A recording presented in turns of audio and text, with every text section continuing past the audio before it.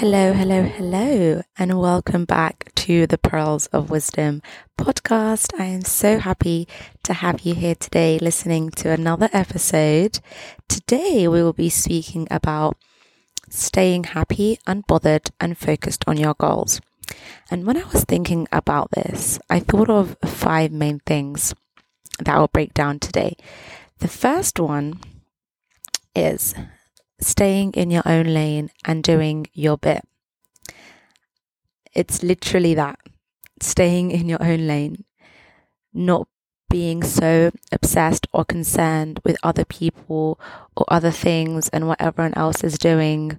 The way I see it is, if you are not where you want to be in life, you have to become more concerned about what you are doing more than other people and external circumstances. Doing your bit comes down to kind of what I was talking about in the last episode of having this level of surrendered faith and allowing things to fall into place. And then when the thing comes up for you to move or take action, that you actually do the thing. And this is super important because we are in a 3D realm. Action is very vital. We have 3D manifestations, which means that we physically have to take action, move from A to B, or send a letter or contact someone. We have to do the physical thing to achieve what it is that we want. So it's beautiful to sit and imagine this desire that you want, but it's even more as important to then follow through and take the action to then achieve it. So that's what kind of that means. Staying in your own lane, basically not being concerned about other people and what they're doing. Focus on yourself and then just doing your bit. When it comes down to it, take action. This kind of nicely goes on to my next point, which is let it be simple. When we talk about, for example, the action, sometimes we can overcomplicate it. And it has to be this like grand gesture. And more time, it's something very minor or something that doesn't logically make sense to us, but it's a thing that needs to be done. And for me, I have so many examples of this. And the more I begin to see it, the less I question the action that I'm being told to take. And yeah, I feel like, especially in this day and age, we just love to overcomplicate things and let things be hard. And I don't know really where it comes from. Maybe we have this idea from the ego that we want people to see us working hard and struggling. And I don't subscribe to that life. I don't believe in struggling, doing things excessively when it's just pointless. I obviously believe in taking the action and putting in the work to achieve what we want. But other than that, we don't have to overcomplicate it and then add all of this strenuous activity to it. So that was my next point. Let it be simple. It really is simple. And when we really get to see that, we see that we are the ones that are overcomplicating it. It's kind of like the saying that 99% of your problems are really just made up and they're not problems. And the ones that are not even being focused on because we're focusing on very miscellaneous problems that haven't even happened or don't actually exist. So yeah, that's my second point. Going on from that, releasing this addiction to drama. And I think, again, similar to the overcomplicating things, drama is all around us. It's on the news. It's within our families, our friends, all of these things. So it's kind of hard to get away from. But you really just have to starve it out. You really have to not respond. The way I've done it is literally not responding. And the thing will either just die out or the person will just go look for someone else that wants to create more drama. But yeah, I don't subscribe to this addiction to drama. It just is a waste of energy. And it really is a disservice, not only to yourself, but to the divine creator that's given you this beautiful life, and also to humanity, because we all have specific things and purposes that we need to be fulfilling and actually elevating the collective consciousness. But rather we're sitting here wasting that pure and miraculous energy on very unnecessary drama, and it's so pointless.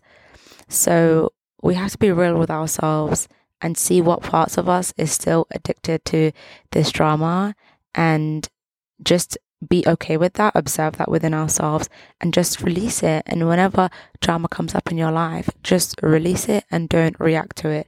It's going to be so hard on the ego because the ego wants to keep growing in that way, but you just have to let it go.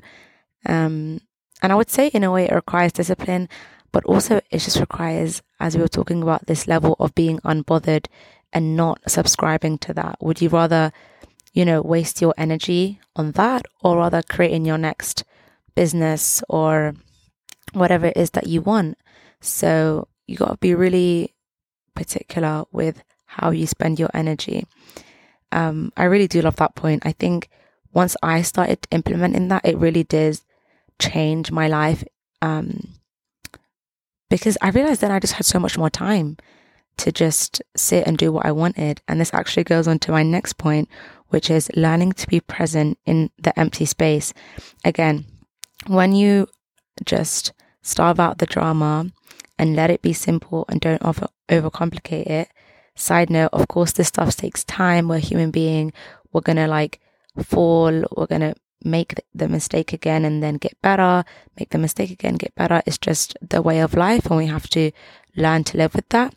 But once these practices are much more common and present in our lives, learning to be present in that empty space is super powerful. I think at first it may feel uncomfortable just because perhaps, you may be so used to always doing something at every point. And even if you are sitting by yourself, you're scrolling or you're zoned out or distracted. So you're not truly present with yourself. But once again, we release all of these addictions and are truly present with ourselves, it will feel uncomfortable at first because, that's not something that we were kind of socialized to do. But I think once you pass that uncomfortability, it truly is something so serene and peaceful. And I think with this stuff, you can even begin with something that doesn't categorically seem like you're spending time in the empty space and presence. But for example, if you go out for a walk and you're by the park, by the lake, just kind of practicing that silence and being present in that moment is you being present. So that's a way that you can transition from being super distracted all the time to then transitioning onto being fully present to the point where you can be sitting in your room and just silent and truly be observing and be aware and really connected with the moment. Once you pass this uncomfortability and you begin to familiarize yourself with this empty space, things start to happen where you start to receive downloads or messages of what you truly want to do, what your true heart desires are. And it may be something that is repressed, something that you had in your childhood that you really wanted to do, but these things start to come up. And I feel like truly in this way, you can kind of remember why you're here and what you truly want to do. And I think this is so beautiful because then you can start to write this stuff down and start focusing and moving towards your true heart's desires. So yeah, that was that point. And my last point is that to help with all of this stuff, again, most of this episode, I've been talking about more of flow. So, just kind of staying in your own lane, releasing all of the drama, just being present, letting it be simple. But as human beings, we need a balance of both, of flow and structure. And I feel like this next point brings a structure, and it is implementing a routine that truly serves you. It's I kind of think of it of like the flow is the river, and then the bed of the river is the structure, the routine. So this is something that's been coming up for me a lot as well, building this routine. For me, firstly, it was kind of building a morning and night routine. And I feel like as we grow and evolve, it's ever going to be changing for me, for my morning routine, I've been trying to build one that is portable, because I feel like I want to still be able to commit to it wherever I am, wherever I'm by myself in my bedroom, or wherever I'm in a friend's house, or wherever I've traveled.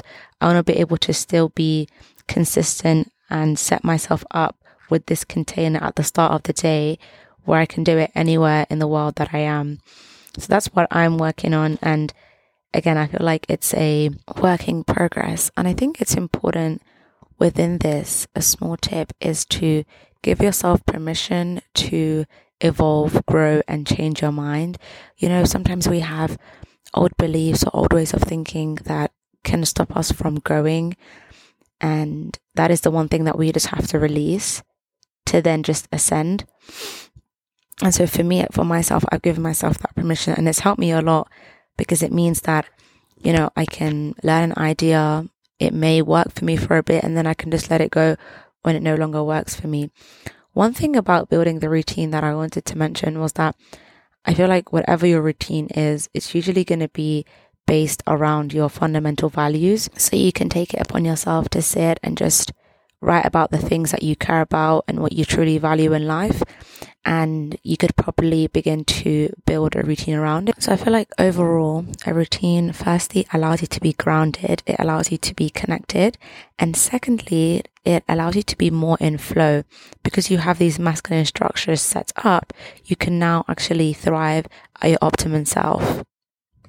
So those are my five points for staying happy, unbothered, and focused on your goals. I'll just recap them. Number 1 is to stay in your own lane and do your bit. Number 2 is to release addiction to drama and just don't respond to it. Number 3, letting it be simple. Number 4, learning to be present in the empty space. And number 5, implementing a routine that truly serves you. Thank you so much for listening to this podcast. I truly appreciate it. As always, sending you so much love. This has been the Pearls of Wisdom podcast. I have been Hajar, and I will see you in my next episode. Bye.